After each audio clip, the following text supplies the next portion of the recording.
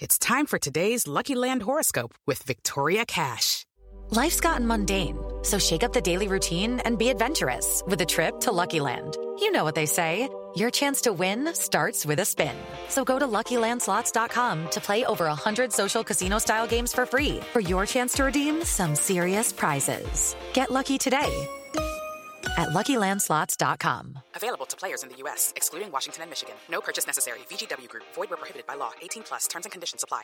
Hello, it is Ryan, and we could all use an extra bright spot in our day, couldn't we? Just to make up for things like sitting in traffic, doing the dishes, counting your steps, you know, all the mundane stuff. That is why I'm such a big fan of Chumba Casino. Chumba Casino has all your favorite social casino-style games that you can play for free anytime, anywhere with daily bonuses. That should brighten your day a little.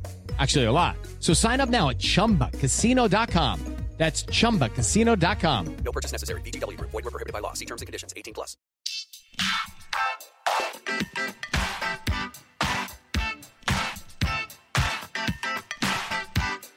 Hi, everyone, and thank you for tuning in to the 305th episode of Awards Chatter, the Hollywood Reporters Awards podcast.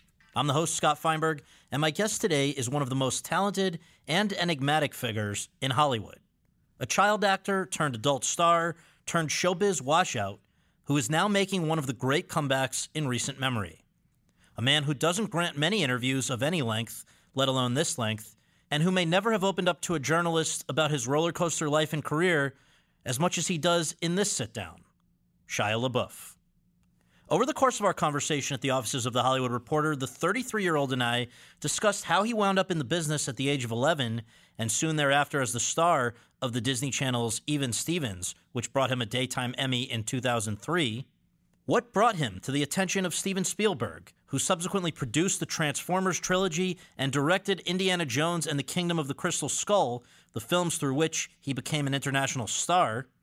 What caused him to become a totally committed actor, but also a deeply troubled person during the period encompassing 2012's Lawless, 2013's Nymphomaniac, 2014's Fury, 2015's Man Down, 2016's American Honey, and 2017's Borg vs. McEnroe, right into the 2017 production of Tyler Nilson and Michael Schwartz's The Peanut Butter Falcon, during which he hit rock bottom, and how he employed his resulting stint in court-ordered rehab to work through his own past in the form of a screenplay that became Alma Har'el's Honey Boy, a film about his extremely complicated relationship with his father, who he plays in the film.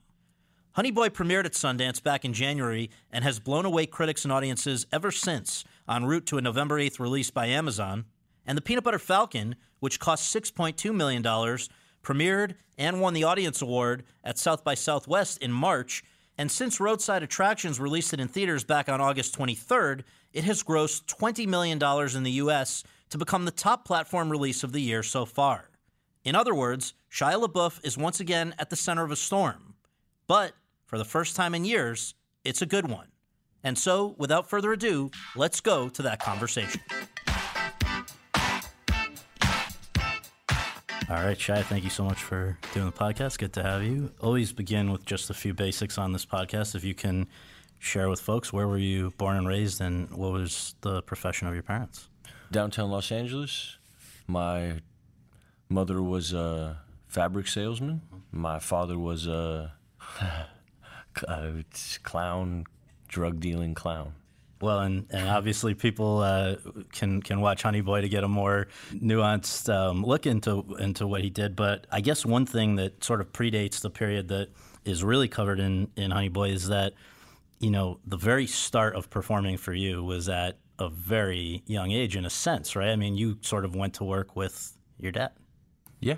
What was some of the stuff you would, like, growing up in this city, I guess Echo Park neighborhood, was there something with like hot dogs and maybe? Yeah, so my dad, he had stolen a hotel cart from the Radisson, and he painted it to look like circus colors, and he put a boiler in it, and we made hot dogs, and he would freeze. There was an industrial freezer at this donut store in Echo Park, Glendale Boulevard, and he'd freeze these big blocks of ice and then take the shopping cart, go pick that up, bring it back to the house, and put this big block of ice in the hotel cart, and he would shave ice and put he had a bunch of syrups, and we'd sell snow cones and hot dogs, and the family would dress up like clowns in the park and sell hot dogs and snow cones, and he painted Snow Cone Family Circus on the side of the hotel cart, and that's how we paid rent. Was that, I mean, how old were you at that time? 3.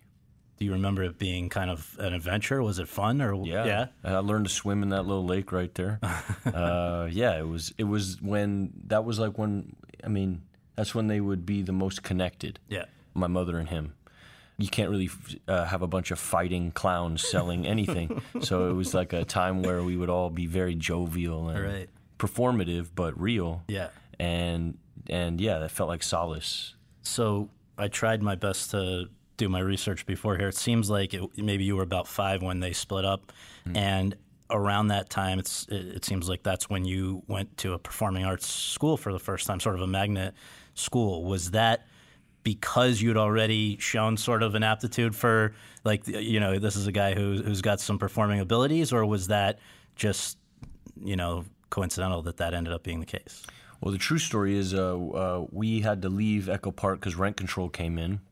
I think we were about 6 years old, 6 or 7, and we moved to the Valley, a place called Tahunga, where my dad had friends, and he wound up getting a job at this bar called the Sundowner, where his friends worked.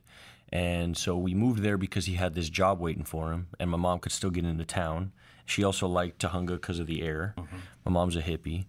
And Tahunga is where they used to send kids who had asthma, so the air is really beautiful over there.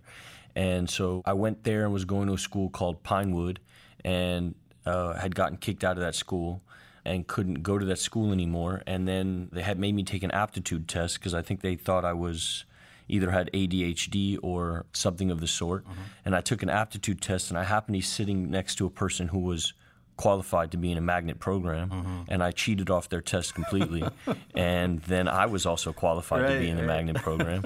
And so I got sent to a school in downtown LA when we were in the Valley called 32nd Street, which was part of USC, but the public school arm. Yeah, it was a magnet program.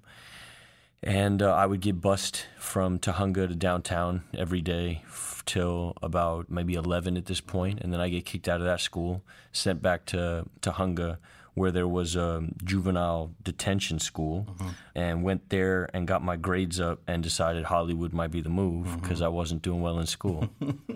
Well, meanwhile, I guess right in that same time period, you did something that I don't know too many other 10-year-olds have done, which is you became a stand-up comedian. Literally, not, hey, we were having friends over, can you tell a few jokes? You were going to clubs? Well, my dad had relationships with some of the comics at the Ice House in Pasadena. Yeah, so part of the trade was, hey, help get my kid up on stage. And there was a window before they started serving drinks where comics would get there early and sort of work routines for other comics. So there was like an open mic, I guess, from like 3 p.m. to 5 p.m. 6 is when they would start serving drinks. So there was like a small window of 10 minutes where I could get up. And so every time my dad would go down there, he'd get there a little bit early. He would come with all his friends, and his friends would flood the place out and laughed very loud. And I would get up and do like old Lenny Bruce routines that I would listen to in my dad's Corvette. And they had never heard Lenny Bruce. And this stuff coming from like a 10-year-old with a bowl cut was pretty wild. Pretty foul, right? You were really foul. Yeah. And like Red Skelton routines and Richard Pryor. And I would memorize all these routines and then spit them back to my dad's friends who, and I would do this in our living room also. When he would bring friends over, which was all the time, there was always like dudes in my house. And so I would perform for them all the time. So it just felt like an extension. The stage felt like an extension of my living room and felt pretty free up there. And then one night while we were doing this, I guess Jay Leno was to be performing that night.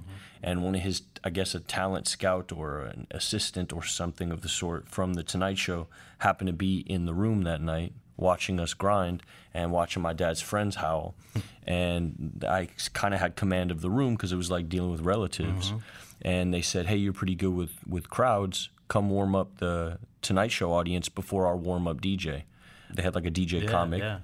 And so I started going over to The Tonight Show and warming up the crowd before he would start his warm-up set. This was a regular thing. Yeah. Wow. And had done this 6 or 7 times before the talent arm of The Tonight Show asked me to start doing skits.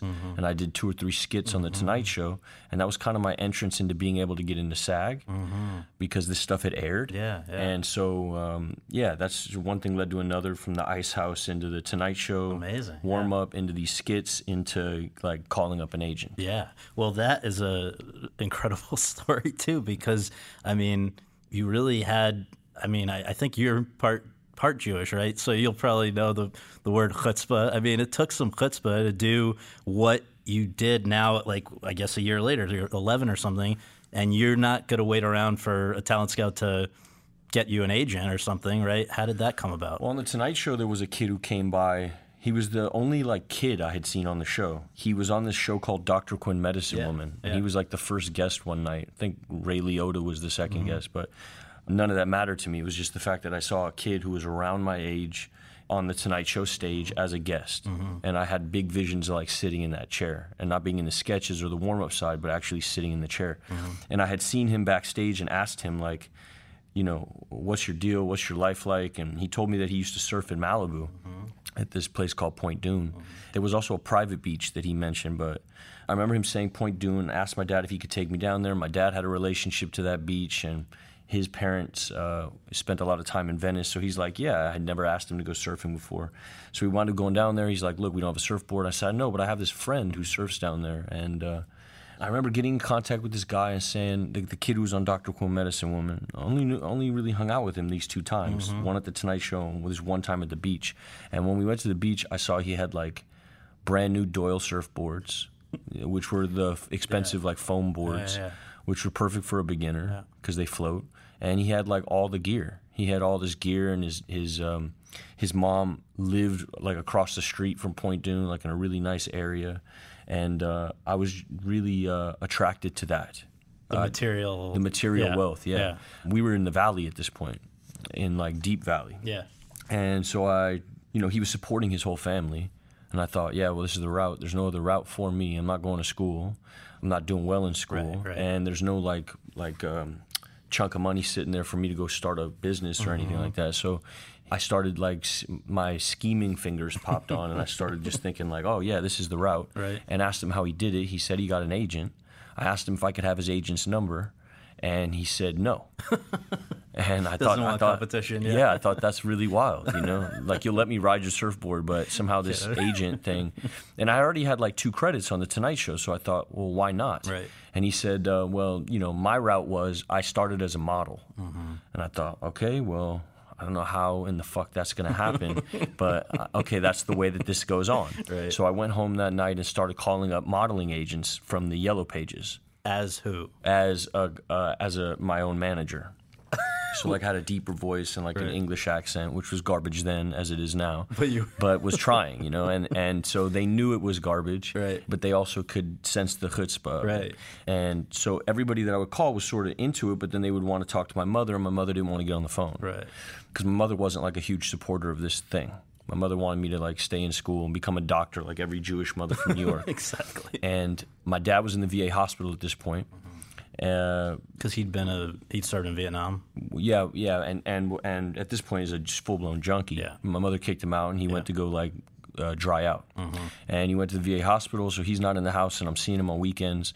And I have this dream, and I'm calling these agents, and in the B's of the agents list there was this Beverly Hecht agency, and I called, and it happened to be the woman who owned the agency was less an agent than she was like a New York barber.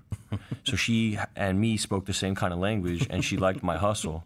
And she said, come in here, come meet me. So later in the week, my cousin Elizabeth and her dude took me in there, and I met her, and she gave me a Burger King commercial, and I read it. I think it was kind of a big deal that I already was like SAG eligible but didn't pay my way in yet. Right. So she paid my way into SAG. I didn't have any money for headshots, so she paid for my headshots. She let me stay at her house on her couch with her grandson. And like I spent the summer with Teresa going on auditions nonstop, and was getting good feedback but didn't have a work permit. So when that summer ended, I went back to Tujunga, got my grades up at Mount Gleason, and got a work permit, then went back to Teresa's the next summer, and that's when my career really started to happen. And that period in between, it was sort of student film parts, right, where Correct. you're getting some credits. Because you didn't need to have a work permit or Yeah. be SAG eligible to do these like student films, and I had been taking tap dance lessons at Cal State Northridge.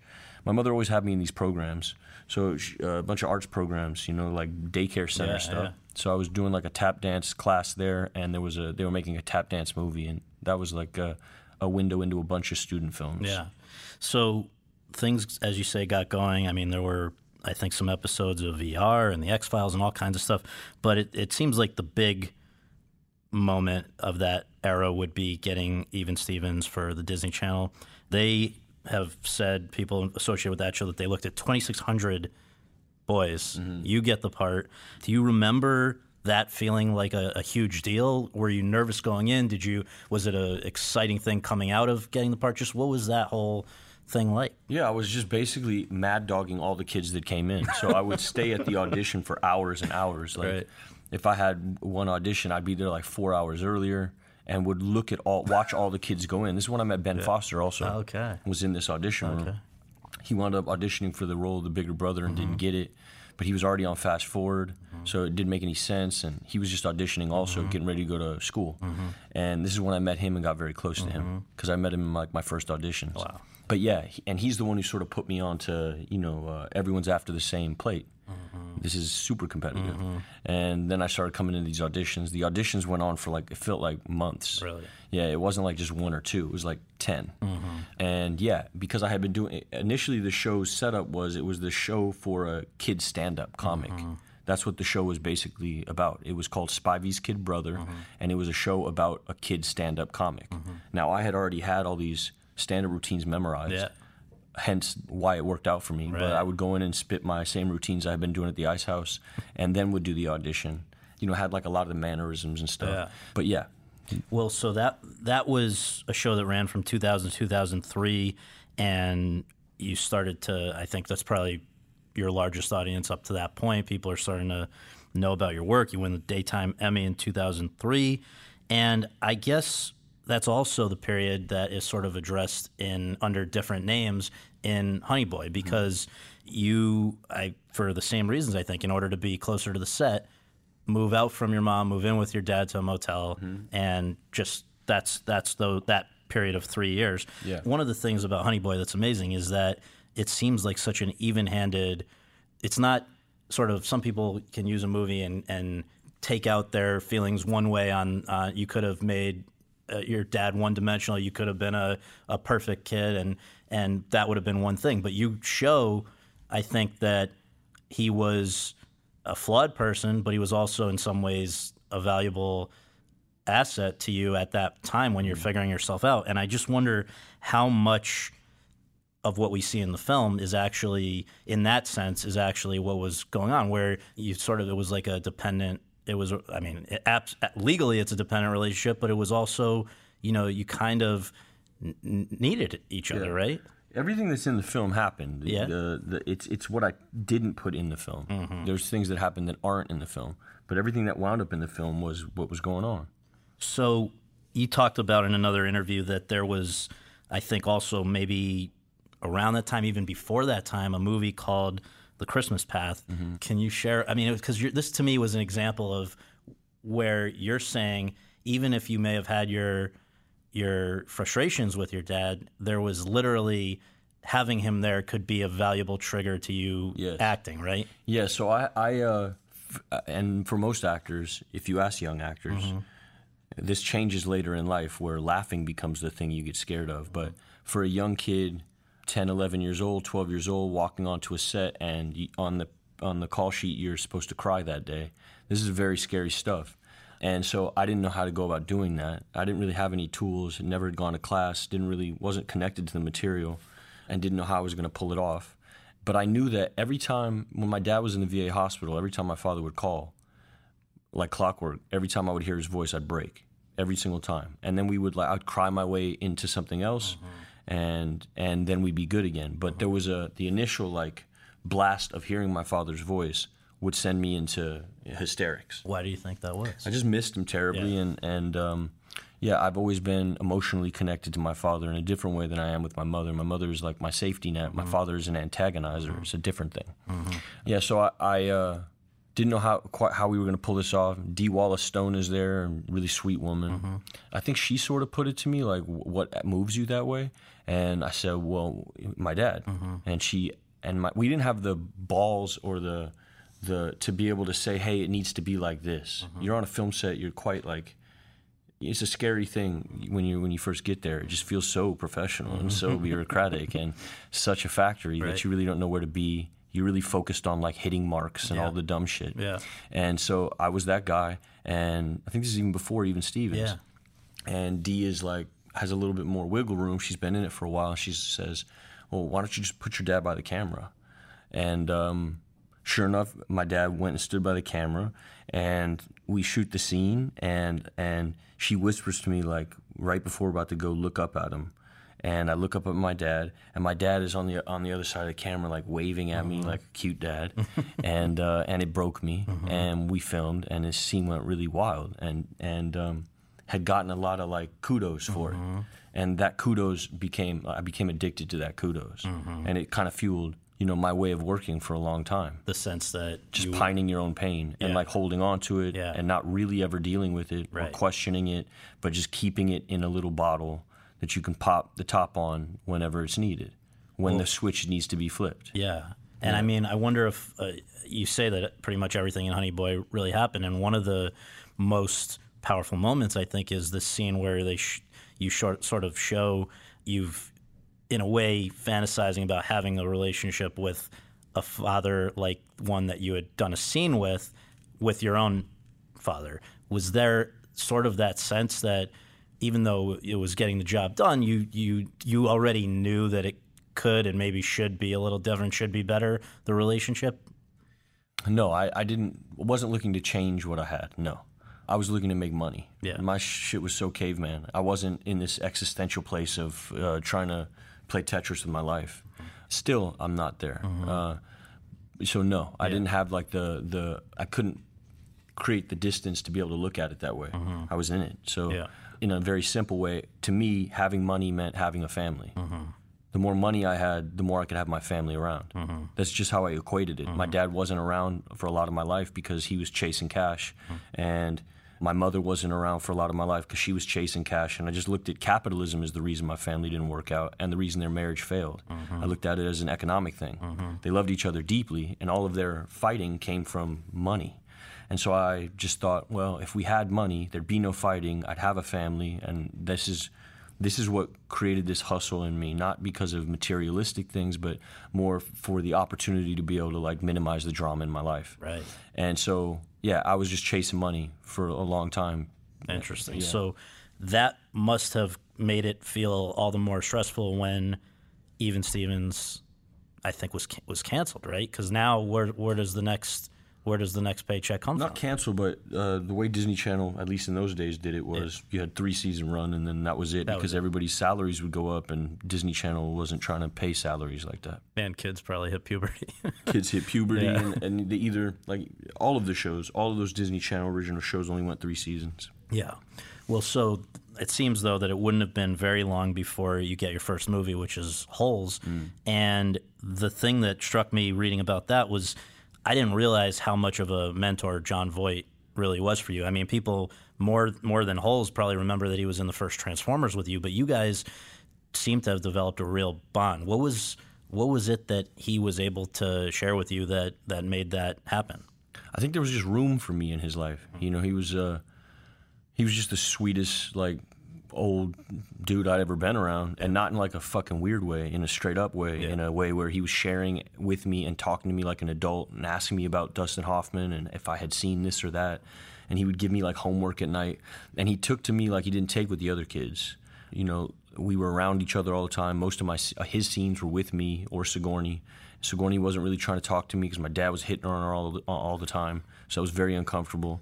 But Voight was dressed up like a cowboy, and my dad, I don't know why, just sort of trusted him, and like would watch. My dad was always obsessed with like chicken hawks, so my dad would never leave me with men, like grown men, never, except Voight. I guess they had like a man shake and a talk at a certain point, and Voight put it to him like, look, your kid's got something special, and let me talk to him, and let me like put my arm around him and let him know what this is, like the craft of it all. Yeah. And I didn't know anything about the craft at this point, and I started getting close to him, and he started talking to me about his come up and what he learned and from who and who he looked up to and what his experiences on set were. And I had also seen him doing something with sunflower seeds. Like he just picked a prop that like it was just such a smart choice. Yeah. And I remember being, even at that age, thinking like, that is a fucking great choice. Like, what a great choice. And I remember Andy Davis not being into the sunflower seeds, and I remember Voight hustling for it, like fighting for it. And it was the first time I ever saw an actor talk to a director that way, one, but also ape a set, like take control of a set, and then watch an actor's choice pay off. Yeah. Because I always had a big problem with what to do with my hands and being able to just own a moment without moving much. And I thought, well, this allows him to be active and silent at the same time with these sunflower seeds, and it felt very ominous, but also like very human. Yeah, so I got obsessed with that choice, and this is how it actually started. I started like complimenting the choice, and for a Voight to hear a 14-year-old be like really into a choice he made felt different for him, and the other kids weren't really like microscopic about what he was doing that way. And so this is why he like took to me. It wasn't because he was watching Even Stevens. You know what I mean? It was because of what we were doing on set. He would do something on set, and I'd be like, "Whoa, how did you come to that?" Right. I was always forever asking questions, and I had been going to AA meetings with my dad for so long that I kind of knew how to talk to old timers, and was into all the same music because I came up on all the same music. Was into all the same comedians and like social commentary, but it's coming from a 14-year-old. Right. So I was sort of prepared for Voight when I met him. Right. And I think he had like a vacancy in his life where he kind of wanted to be like a pops to somebody. Of course. And so I'd spend a lot of time with him, and then when the movie ended, we still spend time and chop it up with him all the time, and like it's 15, 16, 17, he's still like on the phone with me, still talking to me. Yeah, he was always a guy in my corner. Wow, and it seems like that same year there was also the Battle of Shaker Heights, which people maybe knew about just as much because of Project Greenlight. And those guys, that's Affleck and Damon, were obviously a very different generation, but also kind of took an interest in you. Damon more than Affleck, but Affleck more publicly. Yeah, Damon on the sly. and Affleck like at the premiere and on the show.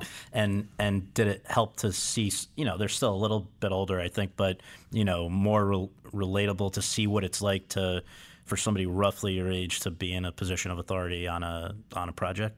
Yeah, it gave me like freedom to like make choices, So I guess I wasn't scared of directors at this point now because you're getting cosigns from like the producers, which is them, and it started making me feel like I could have ownership and make choices that weren't necessarily in the script. It sort of float a little bit more.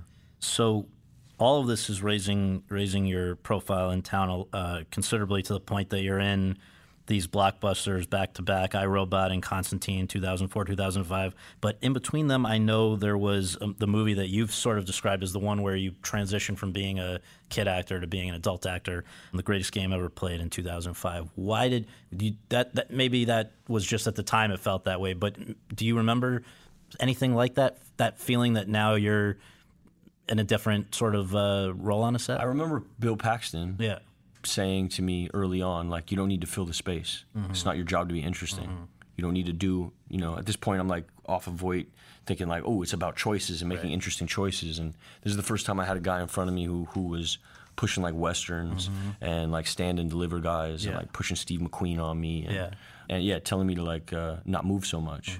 So I guess not a child to adult, but just not trying to be interesting, more like trying to be brave and honest. And listen, the movie is not, I'm not going to review any of my stuff today because it just puts me in a bad spot. But I do remember enjoying my time with Paxton and enjoying his like holding the space for me to do nothing. 2006 was Bobby, which ended up getting a lot of attention because that was an unbelievable cast, just a huge cast of good people. But I think maybe people really discovered you as a grown-up adult actor with Disturbia in 2007, which if people haven't seen it, it's sort of like a play on Rear Window, I think would be fair to say. Opened with $22 million opening weekend, stayed number one for 3 weeks. But I want to go back to you getting that part because I think that in a way it seems like that's another one of the big turning points because DJ Caruso's the director there, but wasn't he the one that first put you on Spielberg's radar? Yeah, I mean, the money put me on Spielberg's radar. Right, yeah, so it wasn't like Spielberg was sitting at home watching Disturbia. And though he was producing it, I don't think he thought it was going to be as successful as it was. Right. And then when it was as successful as it was, then we started having talks about the other big things he had. But no, I never met Spielberg until the movie was released. Okay. So though he was a producer, it wasn't like he was coming to set. Right.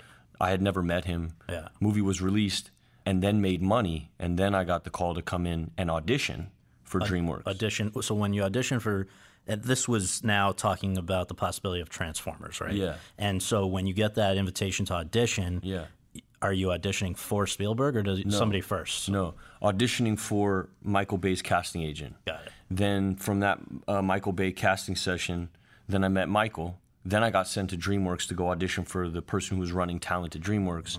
Then I got sent to go meet Spielberg. Even though you're at that point still, like 17, 18, did you have an appreciation of who Spielberg was? Deeply. Was it scary? Terrifying, Yeah. But also, my mother had been in my ear since a very young age. For a Jewish mother who's not like super Hollywood, doesn't really know film history, all a Jewish mother from New York knows about Hollywood is Spielberg. That's the only thing that person knows about Hollywood. My mom's not far from that. Yeah. Right, is that there's a man named Steven Spielberg who sort of runs the shit over there, and he's Jewish. Right, exactly. Yeah, so I don't know what she thought was going to come of this, but since I was a very young man, I'm not even young man, before I had even had an agent, my mother was in bathtubs with me talking about, you're going to meet Spielberg one day. Wow. Which was strange because then when the time came for me to try to be an actor, she wasn't super supportive. She was scared.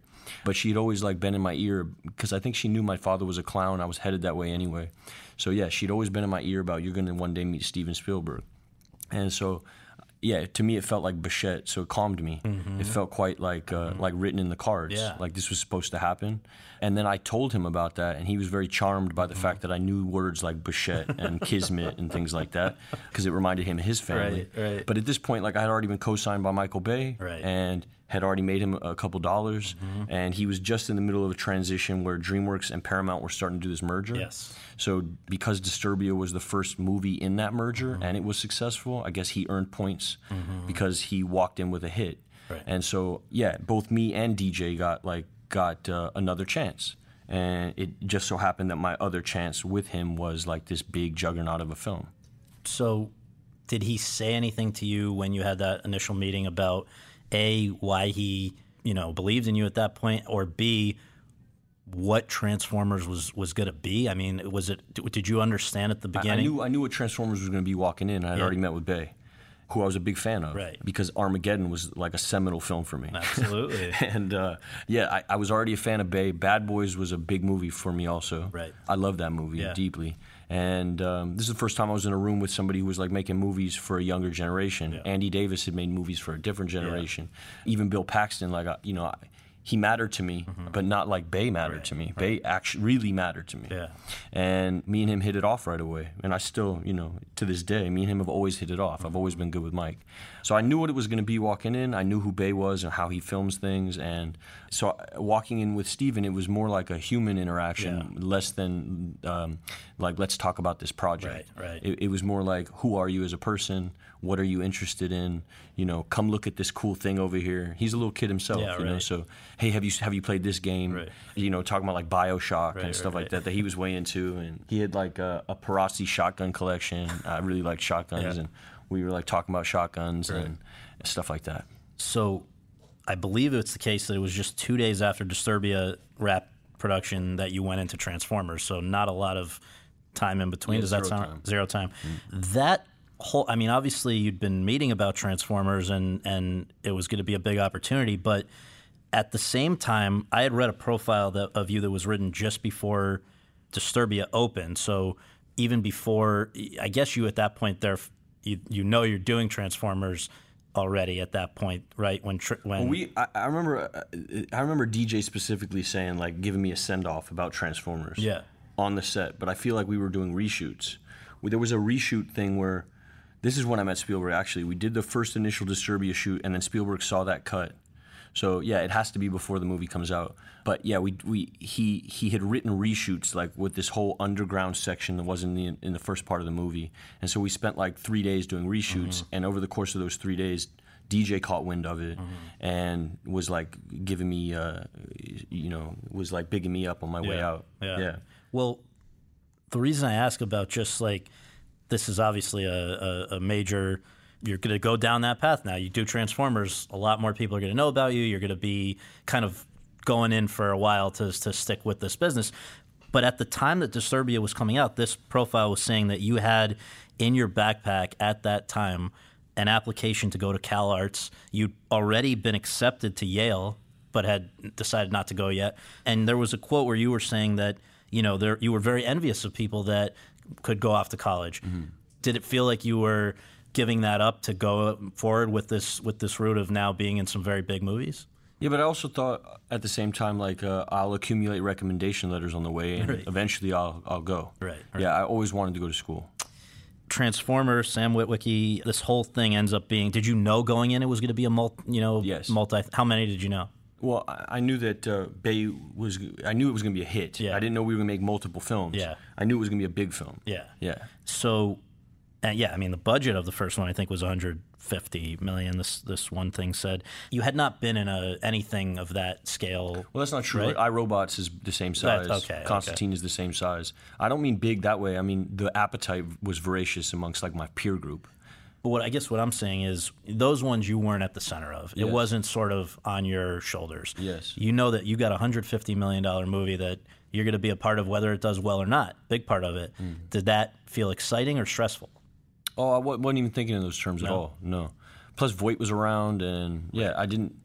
I had already had like Spielberg's blessing. I felt like this would be the most successful failure. There's no fail. There's no lose here. Right. Yeah. And CGI acting to that degree and doing stuff that, I mean, again, though I guess iRobot and Constantine may have had some of that, but again, you're at the center of this one. Is that did that feel daunting that it's just a different kind of acting than you'd done up to that point? Even at this point, I don't think there was any acting going on. This was like personality. Yeah. There's no acting going on for like the huge front half of my career. This is all just like my personality exhibited on a camera. Right.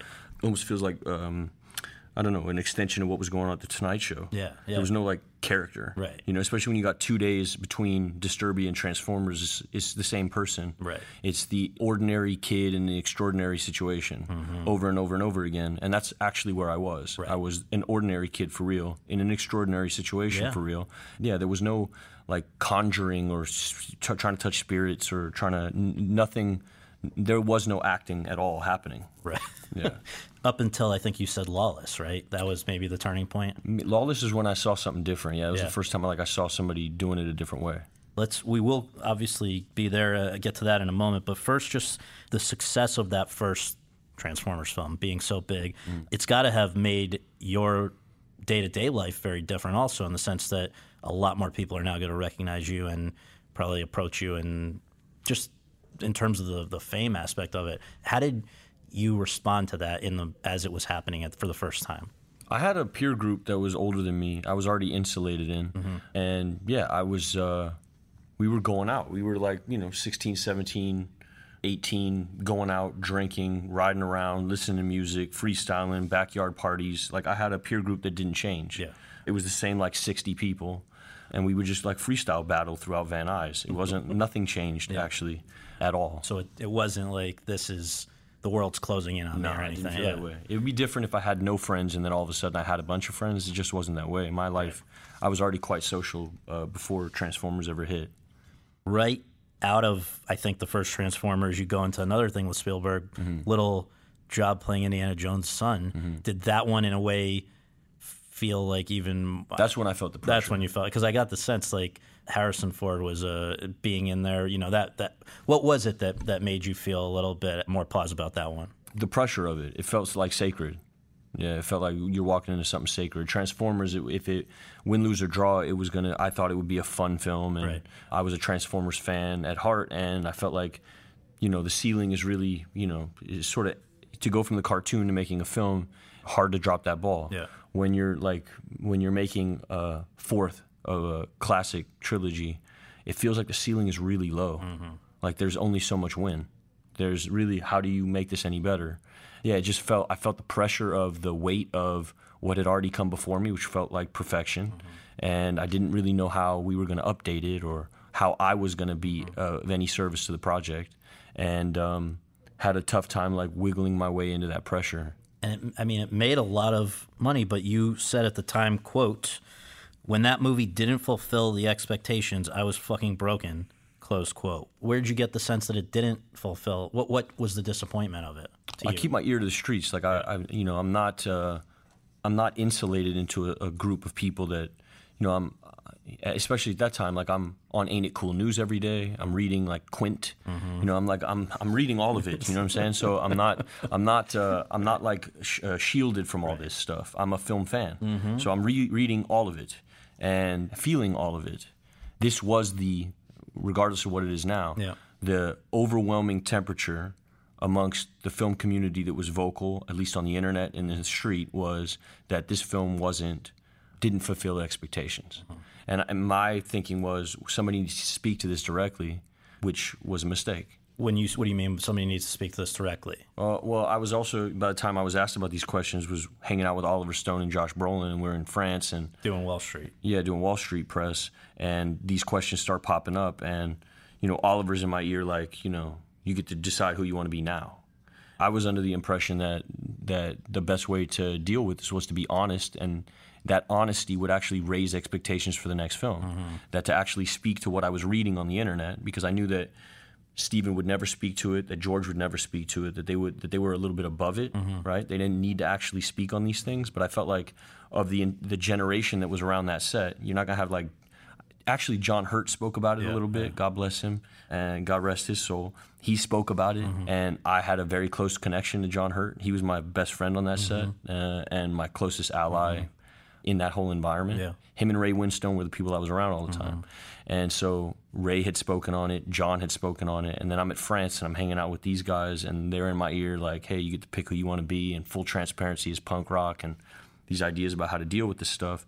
And I answered the question as I felt, which was not necessarily that the movie was bad, but that the movie could have been better. Yeah. And that if somebody doesn't acknowledge that we can update this thing, that we can make this better, then somehow the expectations of the next one coming down the pike would fall. Did you get blowback for being honest? Definitely. Yeah, definitely. From collaborators? From collaborators. Yeah. So how do you reconcile when, maybe a movie is not what you or Quint or whoever want it to be, but it's still making a lot of money? I mean, in that same year of Indiana Jones was Eagle Eye. And this is, unlike Transformers, unlike Indiana Jones, not based on a thing that's already well known to everyone. And it still opens at number one, $29 million, and the only thing it had that anyone knew anything about was you. Spielberg was also producing it. Okay. Yeah, so if you see a trailer and it says executive produced by Steven Spielberg, he comes in with all of his whole history. You could put his name on most anything and people are going to show up. Yeah. It is just built that way. It is that way now. But did it give you at that point, I think right after that year of Indiana Jones and Eagle Eye on the heels of Transformers? This is all Steven. All the success of all of those films is attributed directly to Steven Spielberg. Well, but so why is BAFTA giving you the Rising Star Award after that? Because the BAFTA Awards, at least the one that I got, is called the Orange Rising Star Award, which they give to whoever's popping. It's like a gossip award. So whoever's in the papers the most, they give them the award. It hasn't fuck all to do with who they really think is like the next person or talent or any of that. It has to do with who's grossed the most money, who's in the papers all the time, whose name is on. It had nothing to do with me. So after that stuff, after Wall Street, it seems like you sort of hit the reset button where there were this bunch of character-driven indie films, starting maybe with Lawless, and then for years after that, where you'd done an interview with Interview Magazine where the guy doing it basically said, it seems like all these characters are suffering and looking for something. And you were saying basically that's where you were yourself. Another quote that you had, which I thought was really interesting, was it was sort of saying that this was a concerted decision not to do the studio movies going forward. You said, quote, "I'm done. There's no room for being a visionary in the studio system," close quote. So what were you imagining the best path forward would be at that point. Also, not taken out of context, I'm not speaking about myself being a visionary. I'm speaking about directors being visionaries. Because I do not believe I'm a visionary. Haven't then, don't know now. That's not my wheelhouse. But I don't really know how to answer this diplomatically. Well, I guess though what I mean is, you knew that you were now looking to do a different kind of thing. Yeah. So what was that modeled after? Were there full disclosure? Also, I mean, at a certain point, it wasn't like people were looking for me to be in studio film anymore. Yes, in order to be in studio film, you need to hit the mark and say the lines, but you also got to be able to play the game, which is the selling of it. And I wasn't really ever good at selling a movie. Do you think that even after those early big hits, that there was that sense already among? It was never directors that would stop me from getting in jobs or even my discretion about choosing roles. Yeah. It was marketing departments. Marketing departments would go, oh, well, this dude, if this movie isn't up to his standards, is going to shit talk our movie in the press, and we actually can't put any confidence in hiring him for this film, which is a completely logical assessment of who I was at the time and how I was moving. Right. Yeah. I do want to ask about a few other roles that I think you've confirmed at the time you were. I don't think this was them vetoing you. It was you vetoing them. And I just wonder if you remember what the thought process was. The ones that have been reported were the leading parts in The Social Network, 127 Hours, and then the part that Renner ended up playing in the Bourne films. Was it because they were of a certain scale or something that you no longer wanted to do? So clear this stuff up.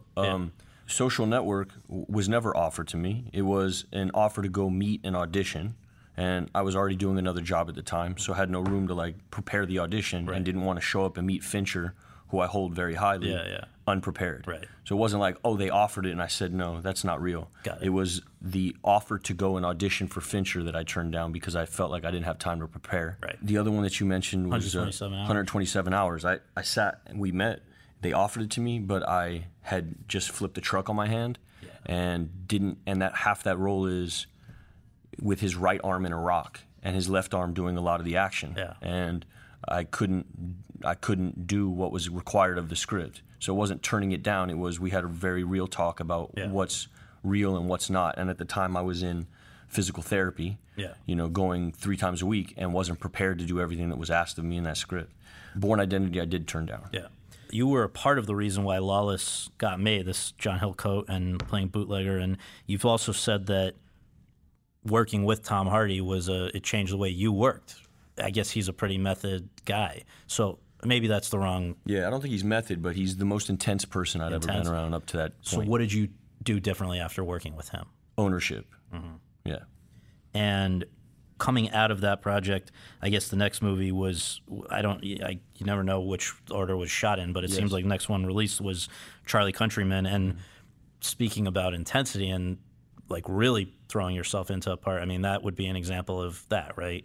The way it's been reported was that you actually took acid to do the part. Is that a positive? Is that helpful?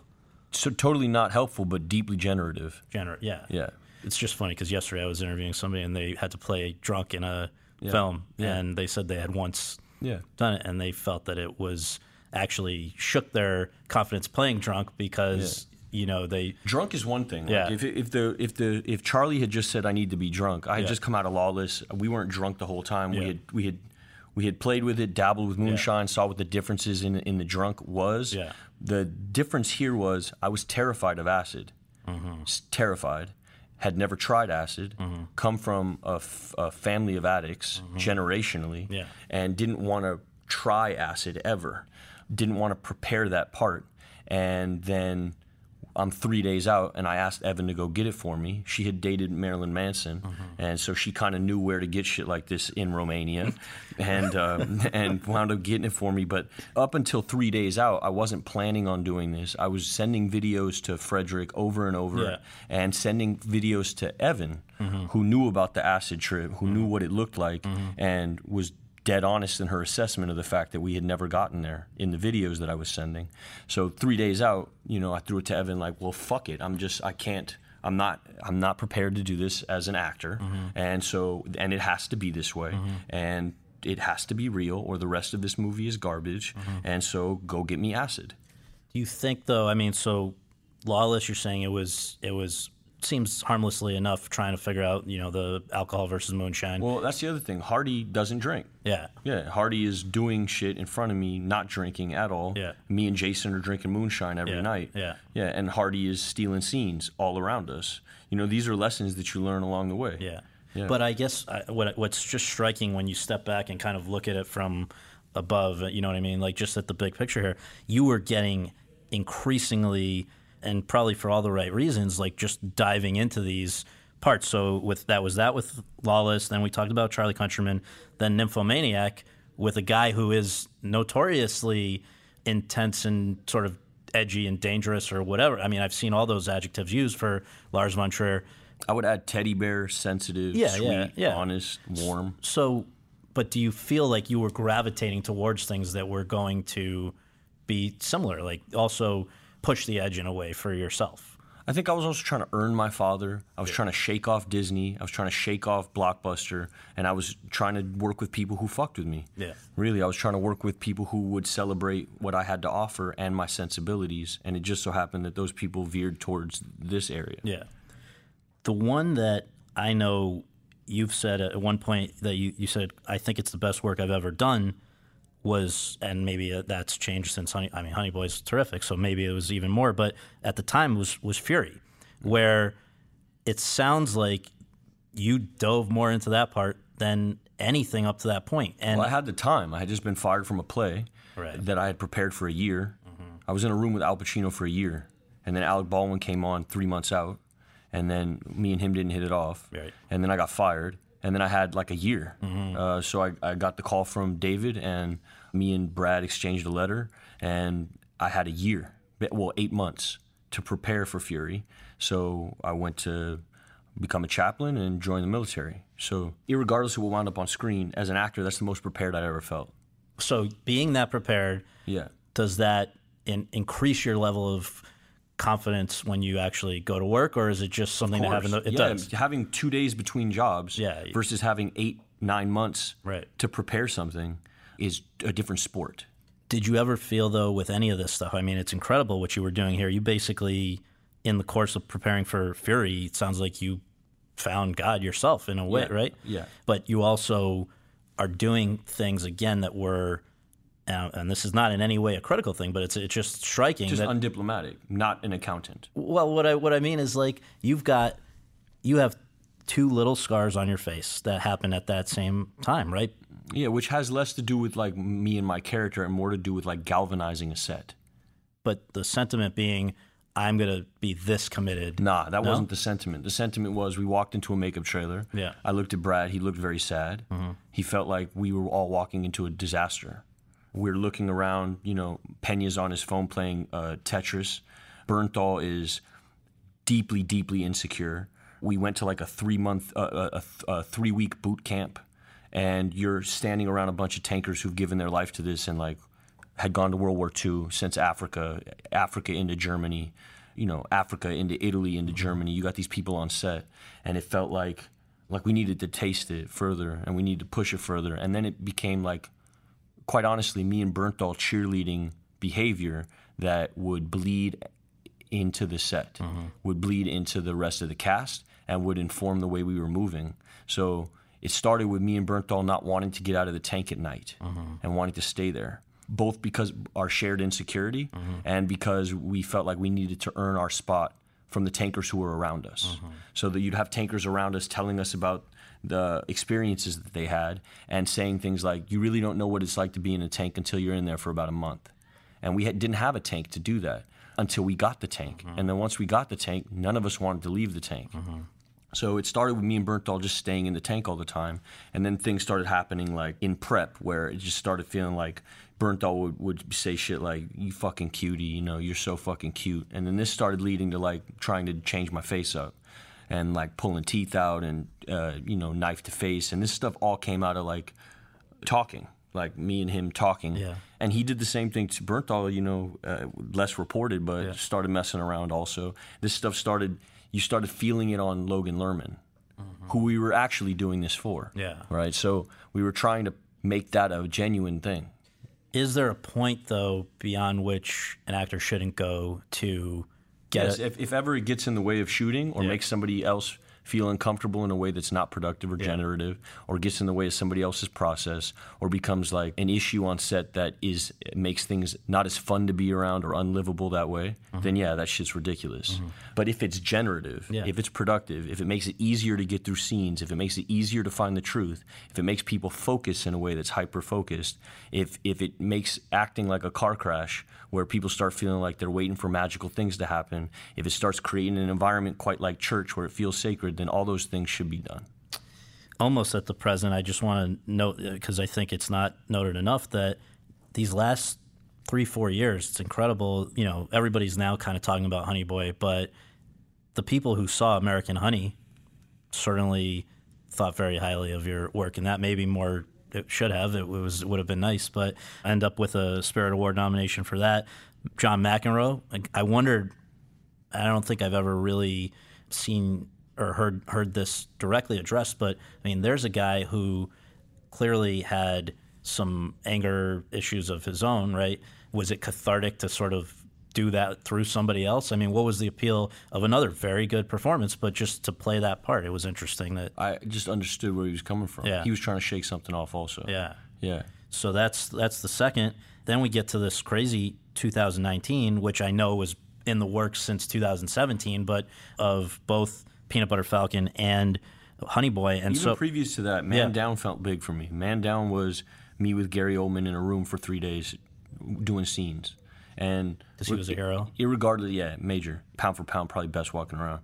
Irregardless of the product that emanated from that process, the process of being able to, like, it felt like be in the room with Gary and run scenes like that, irregardless of what the film, what people think of the movie, I do point at that as a huge turn for me.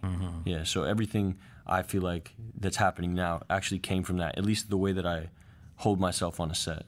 Interesting. Because do you think he today handles himself differently as an actor than when he was breaking through? Yeah, definitely. And so this is what I mean. You're having talks with this guy about his behavior on State of Grace versus how he's working now.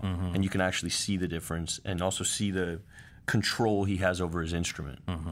And, you know, these stories that I've been hearing my whole life from John Hurt and the like of who Gary Oldman was. And then you get in a room with him for 3 days and you experience what that is. It's even calmer than a Hardy. Right. Yeah. Right. And more effective and more supportive. Interesting. Yeah, this is the idea of dance partner. Right. Until Gary, I was really like a solo artist, like just trying to get my shit off and trying to get my part right. And like even having brotherly relations with Brad or with Bernthal, really like when we would start filming, it was every man for himself. Getting in the room with Gary, it started feeling quite different. And I guess maybe you took that to even new and greater heights with Peanut Butter Falcon, because that's got. Have you ever worked more closely with another actor than you did with Zach? No.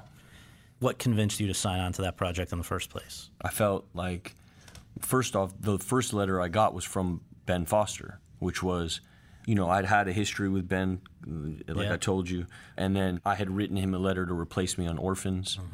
He came in like 3 weeks and knocked it out the park and like picked up all the blocking and mannerisms, and we walked each other through that. And like one hand washes the other, and we've always been in each other's orbit, deep respect for each other, same kind of insecurities, same kind of investment. Both of us go to set to fly. Both of us go to set to light fires, to take death out of your pocket and slam it against the wall. We both treat this thing the same. So I've always been very close with Ben, and Ben wrote me a letter basically saying, this is a favor for me and for yourself. This will change you. You need to meet this person. You need to see this footage, and you need to make this movie. The person being Zach? Zach. Who, if people haven't seen this yet, is a young actor who has Down syndrome. And I guess as a result, maybe of that, it seems like there apparently was also quite a bit of improv on the set, which in a way seemed to excite you, right? That it was alive more than maybe sometimes it is. Yeah. And mandated. There's no other way to get through these scenes. Right. So it's not like an optional thing. It's the only route.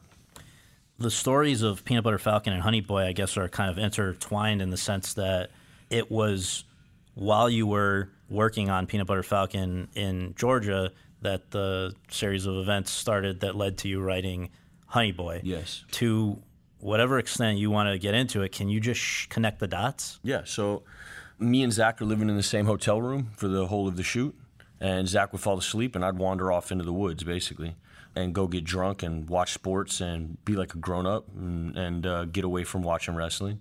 One of these nights I had been out way too late, put him to bed, walked off, wandered off into Savannah, Georgia, asked the guy for a cigarette, wrong guy to ask for a cigarette. He was not trying to have him give me a cigarette. This became like a wrestling match of sorts, not in a physical sense, words. And then he took a badge out, told me he was a cop, and told me he was going to arrest me. So then I ran back to my hotel and spiraled. I had also been coming out of like but quite a politically charged performance piece, and felt like even before this moment was getting eyed. Which was that one? I know you've done a lot. He Will Not Divide Us. Yes. And so was getting eyed in Savannah, like just getting catcalled in the middle of the street, you know? You fucking liberal, this, that. Mm-hmm. So this stuff was running through my mind, was still like hyped up on that and thinking that I was getting targeted, but also drunk out of my mind and not rational at all. And so this fueled into a discussion about what I viewed as like a legitimate conversation about police officers in a system that doesn't uplift its own community. And in my head, it felt like being a Jewish Gestapo. And I'm in the middle of a conversation with a black police officer about the positive and negatives of being a black police officer, which is a ridiculous conversation to have. But at the time, this is what was fueling this kind of vitriol. This spiraled into TMZ clipping it up and ripping things out of context and painting me as a certain kind of person, which fueled a kind of shame, deep shame. And the judge let me finish the movie. But, you know, it's a primarily black crew in Savannah, Georgia, and I've come out of jail and can't look anybody in the eyes because the only context anybody was given on set was what TMZ had reported, which was basically this one-liner that Shia tells black police officer he's going to hell for being black and cutting out 6 hours of conversation. And so I'm feeling like people on set think I'm a racist, believe I'm a racist, and I'm feeling all of that and don't want to be alive, basically. And I'm on this set, can't look at anybody in the eyes, and the only person who I feel like is giving me any kind of connection non-judgmentally is coming from Zach. And they put me on a boat and we start filming again. And then when the film ended, I got sent to court-ordered rehab in Connecticut. Can I just interrupt for one second? Just before we move beyond the Zach part of it all, you have said that the conversation that you had when you went back to work with Zach that next day, quote, probably changed the course of my life, close quote. Why was that? What did he have to say? Well, that was when I got sober. That day? Yeah. Yeah, my last drink was this arrest. He basically looked me in the eye and said, I'm going to paraphrase, but don't fuck this up for me. This is my only chance. And I had made promises to him and talked to his parents, and if you can empathize with that position where you're looking at somebody you deeply love and have made promises to and know that he's done everything right and that you have a disease that is going to fuck up everything and that so much is riding on this, and I felt all of that. And Zach, it didn't come heavy-handed from him. He basically, within a millisecond, was already in this redemptive kind of, drop the rock kind of attitude, which is the beauty of Zach. I mean, I think you had said with Fury you had become religious, and then he brought up God? Yeah, but my religiosity was very Christian and almost removed, almost like a mask. Like I knew how to pray the way it's described, the way it's prescribed. Yeah, my God was prescriptive. My God wasn't personal at this point. I didn't have a face. I had a text. I didn't have a personal connection. I had a healthy knowledge, theological knowledge, but no relationship. And it's also because I hadn't been in a foxhole for real. Yeah, and me on this boat with Zach is me in a foxhole. This is my bottom. And so you can only really get a connection like that if you're in a foxhole, I think. Maybe other people come to it the way that they do, but I needed to it needed to be surrender. And my surrender came on that boat with Zach, talking to him about his God. And for a long time was praying to his God. Would pray to, Zach gave me his address at a certain point. I typed it into my GPS, and I knew that I didn't believe in God. I knew about God, but didn't believe in it, and would pray to I needed a Polaroid picture. I needed I need a Polaroid picture of this omnipresent thing. So I'm looking for something that I'm never going to get. And so the best I could muster at the time was to look at MapQuest or Google Maps of Zach's address of his house in Florida, and I would pray to the GPS coordinates above Zach's house because I knew that Zach believed in God for real. And so, believed in you. And believed in me. Yeah. And so I would pray to his God, and that's kind of what got me through a lot. And certainly the rest of that shoot, at which point is where I interrupted you. You were now, having finished the film, you go to this court-ordered rehab. Yes. And it ended up being a very positive thing, right? It was going to be a positive thing, irregardless of if Honey Boy came out or not. Yeah. But it was the first time I was told I had PTSD, which is a different thing than what I thought. I just thought I was an alcoholic, just like a true blue drunk, and that I needed to deal with that. And I knew it was an issue, but didn't know there was this extra, a whole nother thing that was hindering my ability to have any peace in my life and my ability to deal with people. Is there a way to conclude what initiated the PTSD? Yeah, it was my childhood. Yeah.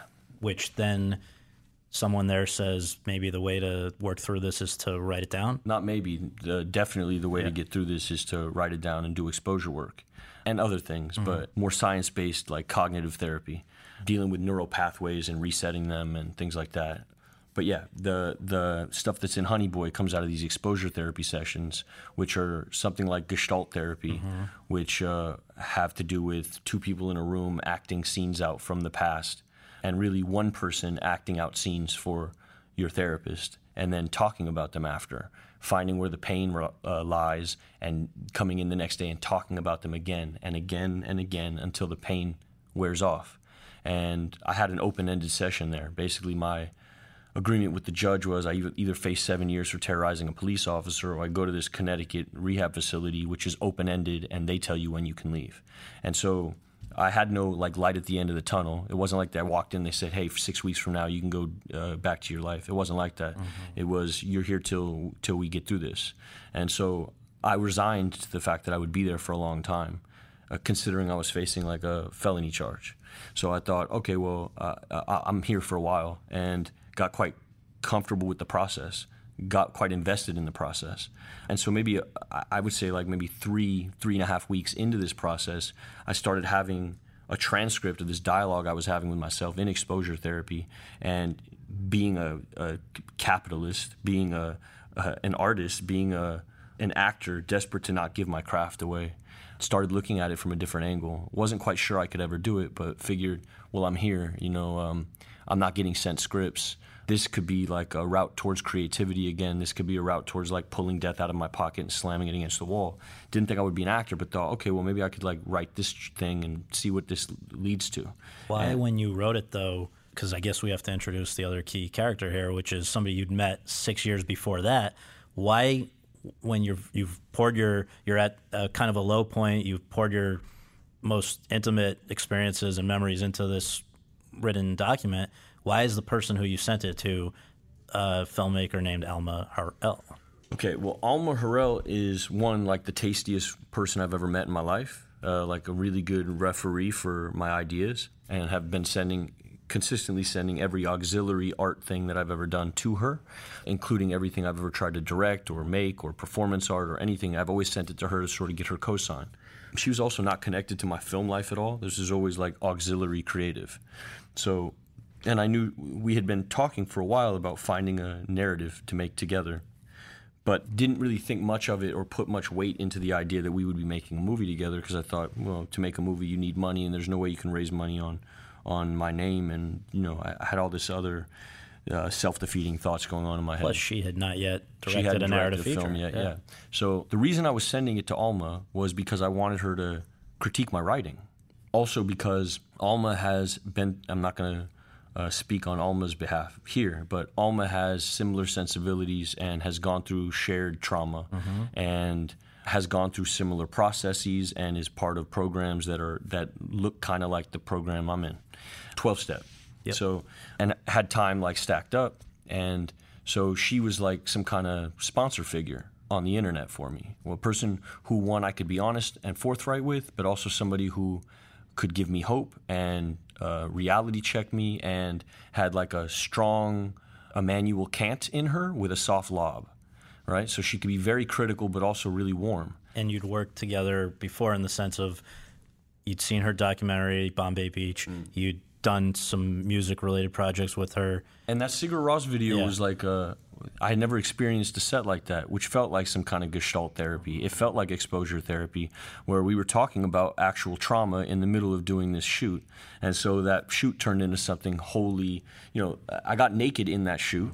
One, because she asked Dina to get naked, but also because I had trauma related to my nudity, which, I would point at Nymphomaniac and the choice there for the same reasons, where I had been, and it's in Honey Boy, where I had been like, verbally attacked by my father and was trying to heal myself on that set, and felt like there was healing that went on that set in a very specific category of my life, and felt like Alma's way felt like a healthy way. It felt like a way that could tunnel my way of molding the clay and her way of molding the clay into shaping a better person on the other side of the creative part. And I think you had also executive produced something with her where she did that same kind of approach, Love True. She had gone through a heavy breakup in her life and was trying to excise demons in her life creatively, and went and made a documentary about matters of the heart and what love means, and nobody would finance it because it was too esoteric a pitch and didn't have like a strong narrative theme, and people looking at it like, wait a minute, this is going to be an open-ended shoot. But I knew what Alma was about and knew what she was after, and also knew where she was at. I knew Alma needed to go to set. I knew Alma was in a low point, and she needed to go create something for her survival, irregardless of what the product was going to be. I knew that at that point, my friend needed a exit route from pain, right? And her exit route was a film, and same here. So when I reached out to her, it was sort of the same request. It wasn't like, hey, give me money, but it was like, I need an exit route. I'm in pain, and I need an exit route. And you know that people that are built like you and me only know how to fish one way. Yeah, so I sent her this transcript, and she read it and said, this is a narrative feature, and you need to finish everything that you're doing there. And when they let you out, we need to talk about building this into something in a very pragmatic way, building this into a narrative feature in full. But it's interesting because, like I said earlier, I thought one of the amazing things was that you had the empathy to step into the shoes of your dad and play him in the finished film, which, another person in another article put it better than I could. They were saying, quote, imagine trying to understand a person who caused you so much pain that you develop PTSD by playing them with warmth, humor, and depth on screen, close quote, which I think is it's an amazing thing that you did. What's interesting, though, is that she wasn't going to do that. You weren't planning to do that at first, right. And she wasn't going to do it unless you did. Well, Alma is quite brilliant, and Alma knew that the only way through the pain was to actually do it this way. That I wasn't going to empathize with my father as a writer, that I was only going to empathize with my father as an actor. And it's real. If I had just written it and sent it off, there would still be a shady part in my heart that I hadn't really fully excavated. Only in playing my father did I empathize with him. It wasn't empathetic on the page. And you had to get him to go along with this. Off on it. Yeah. So I had to go. I hadn't talked to my father in 7 years at that point. Wow. And then went to Costa Rica and read him the script and didn't tell him I was going to play him. Told him somebody else was going to play him, which was like a feather in his cap, right. Person he really looked up to, and bluffed my way into getting him to sign this paperwork. And then after he signed the paperwork, I put it to him like, I'm playing you. And he looked at me in a different way because he didn't believe that I could pull it off, one, but also now felt like I was looking at him differently. Has he seen the film? Yes. Has he shared with you his reactions? He knows that I see him. Yeah, he knows that I really see him from the inside. Do you think you guys will have a different relationship going forward because of that? Most definitely. And I want to just end with this, the way this has all gone down since you've shared it with the world. Forget about just relatives. But with, I guess the first thing was Sundance. You guys get in, you go there, and it was one of the hits of the whole film festival. People went nuts for it. They've still been going nuts as it's gone to the film festival circuits.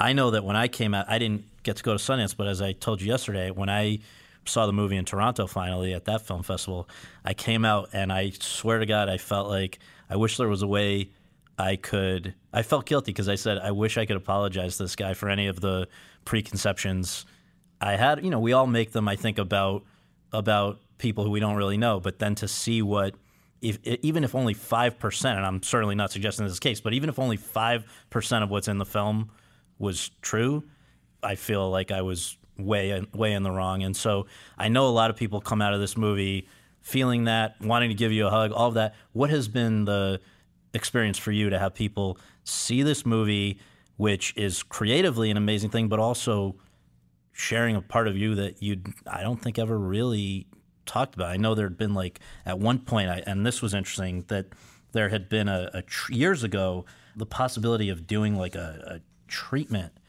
something Rent-A-Dad. Yeah. What was that? So this is I met a guy named Wick Godfrey who's now running Paramount, and I met him on iRobot, and I was there for 8 months doing nothing, but was hanging out with Jaden all the time and reading books and playing, just messing around. Yeah. And while I was there, my father was there. It was the last set my dad was on, really, the last full set. And he saw me and my dad's banter, and I had been writing a treatment called Rent-A-Dad, which was Honey Boy, but without with a whole different angle. It was like a sitcom. Yeah, yeah. And I had pitched it to Wick. Yeah. And he, was just he was just charming about it, but it was not real. Not yet. Yeah. No, but yeah, that's true. So flash forward all these years to now, where I feel like it's got to feel like you're putting yourself in. It is like being naked in a way. Everything's out there, creatively, personally, whatever. How does it feel to be getting the response that it's getting? I'm happy for Alma. I'm happy that my father feels like he's seen. I think all my dad ever wanted was nobody to be upset with him.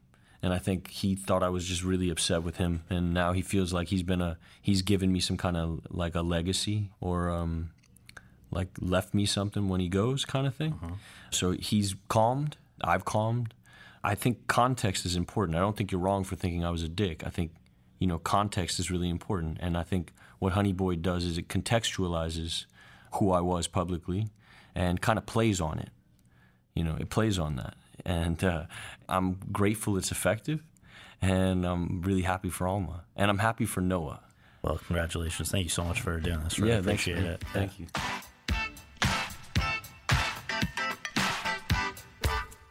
Thanks very much for tuning in to Awards Chatter. We really appreciate you taking the time to do that, and would really appreciate you taking a minute more to subscribe to our podcast for free on iTunes or your podcast app, and to leave us a rating as well. If you have any questions, comments, or concerns, you can reach me via Twitter at twitter.com/Scott Feinberg. And you can follow all of my coverage between episodes at thr.com/The Race. Finally, be sure to check out the other podcasts that are part of the Hollywood Reporters Podcast Network, all of which are excellent. Leslie Goldberg and Daniel Feinberg's TV's Top 5, Seth Abramovich and Chip Pope's It Happened in Hollywood, Carolyn Giardina's Behind the Screen, and Josh Wigler's Series Regular. On behalf of all of us at The Hollywood Reporter, thanks for tuning in. Lucky Land Casino, asking people, what's the weirdest place you've gotten lucky? Lucky? In line at the deli, I guess? Aha, in my dentist's office. More than once, actually. Do I have to say? Yes, you do. In the car before my kids' PTA meeting. Really? Yes. Excuse me, what's the weirdest place you've gotten lucky? I never win and tell. Well, there you have it. You can get lucky anywhere, playing at LuckyLandSlots.com. Play for free right now. Are you feeling lucky? No purchase necessary. Void where prohibited by law. 18+. Terms and conditions apply. See website for details.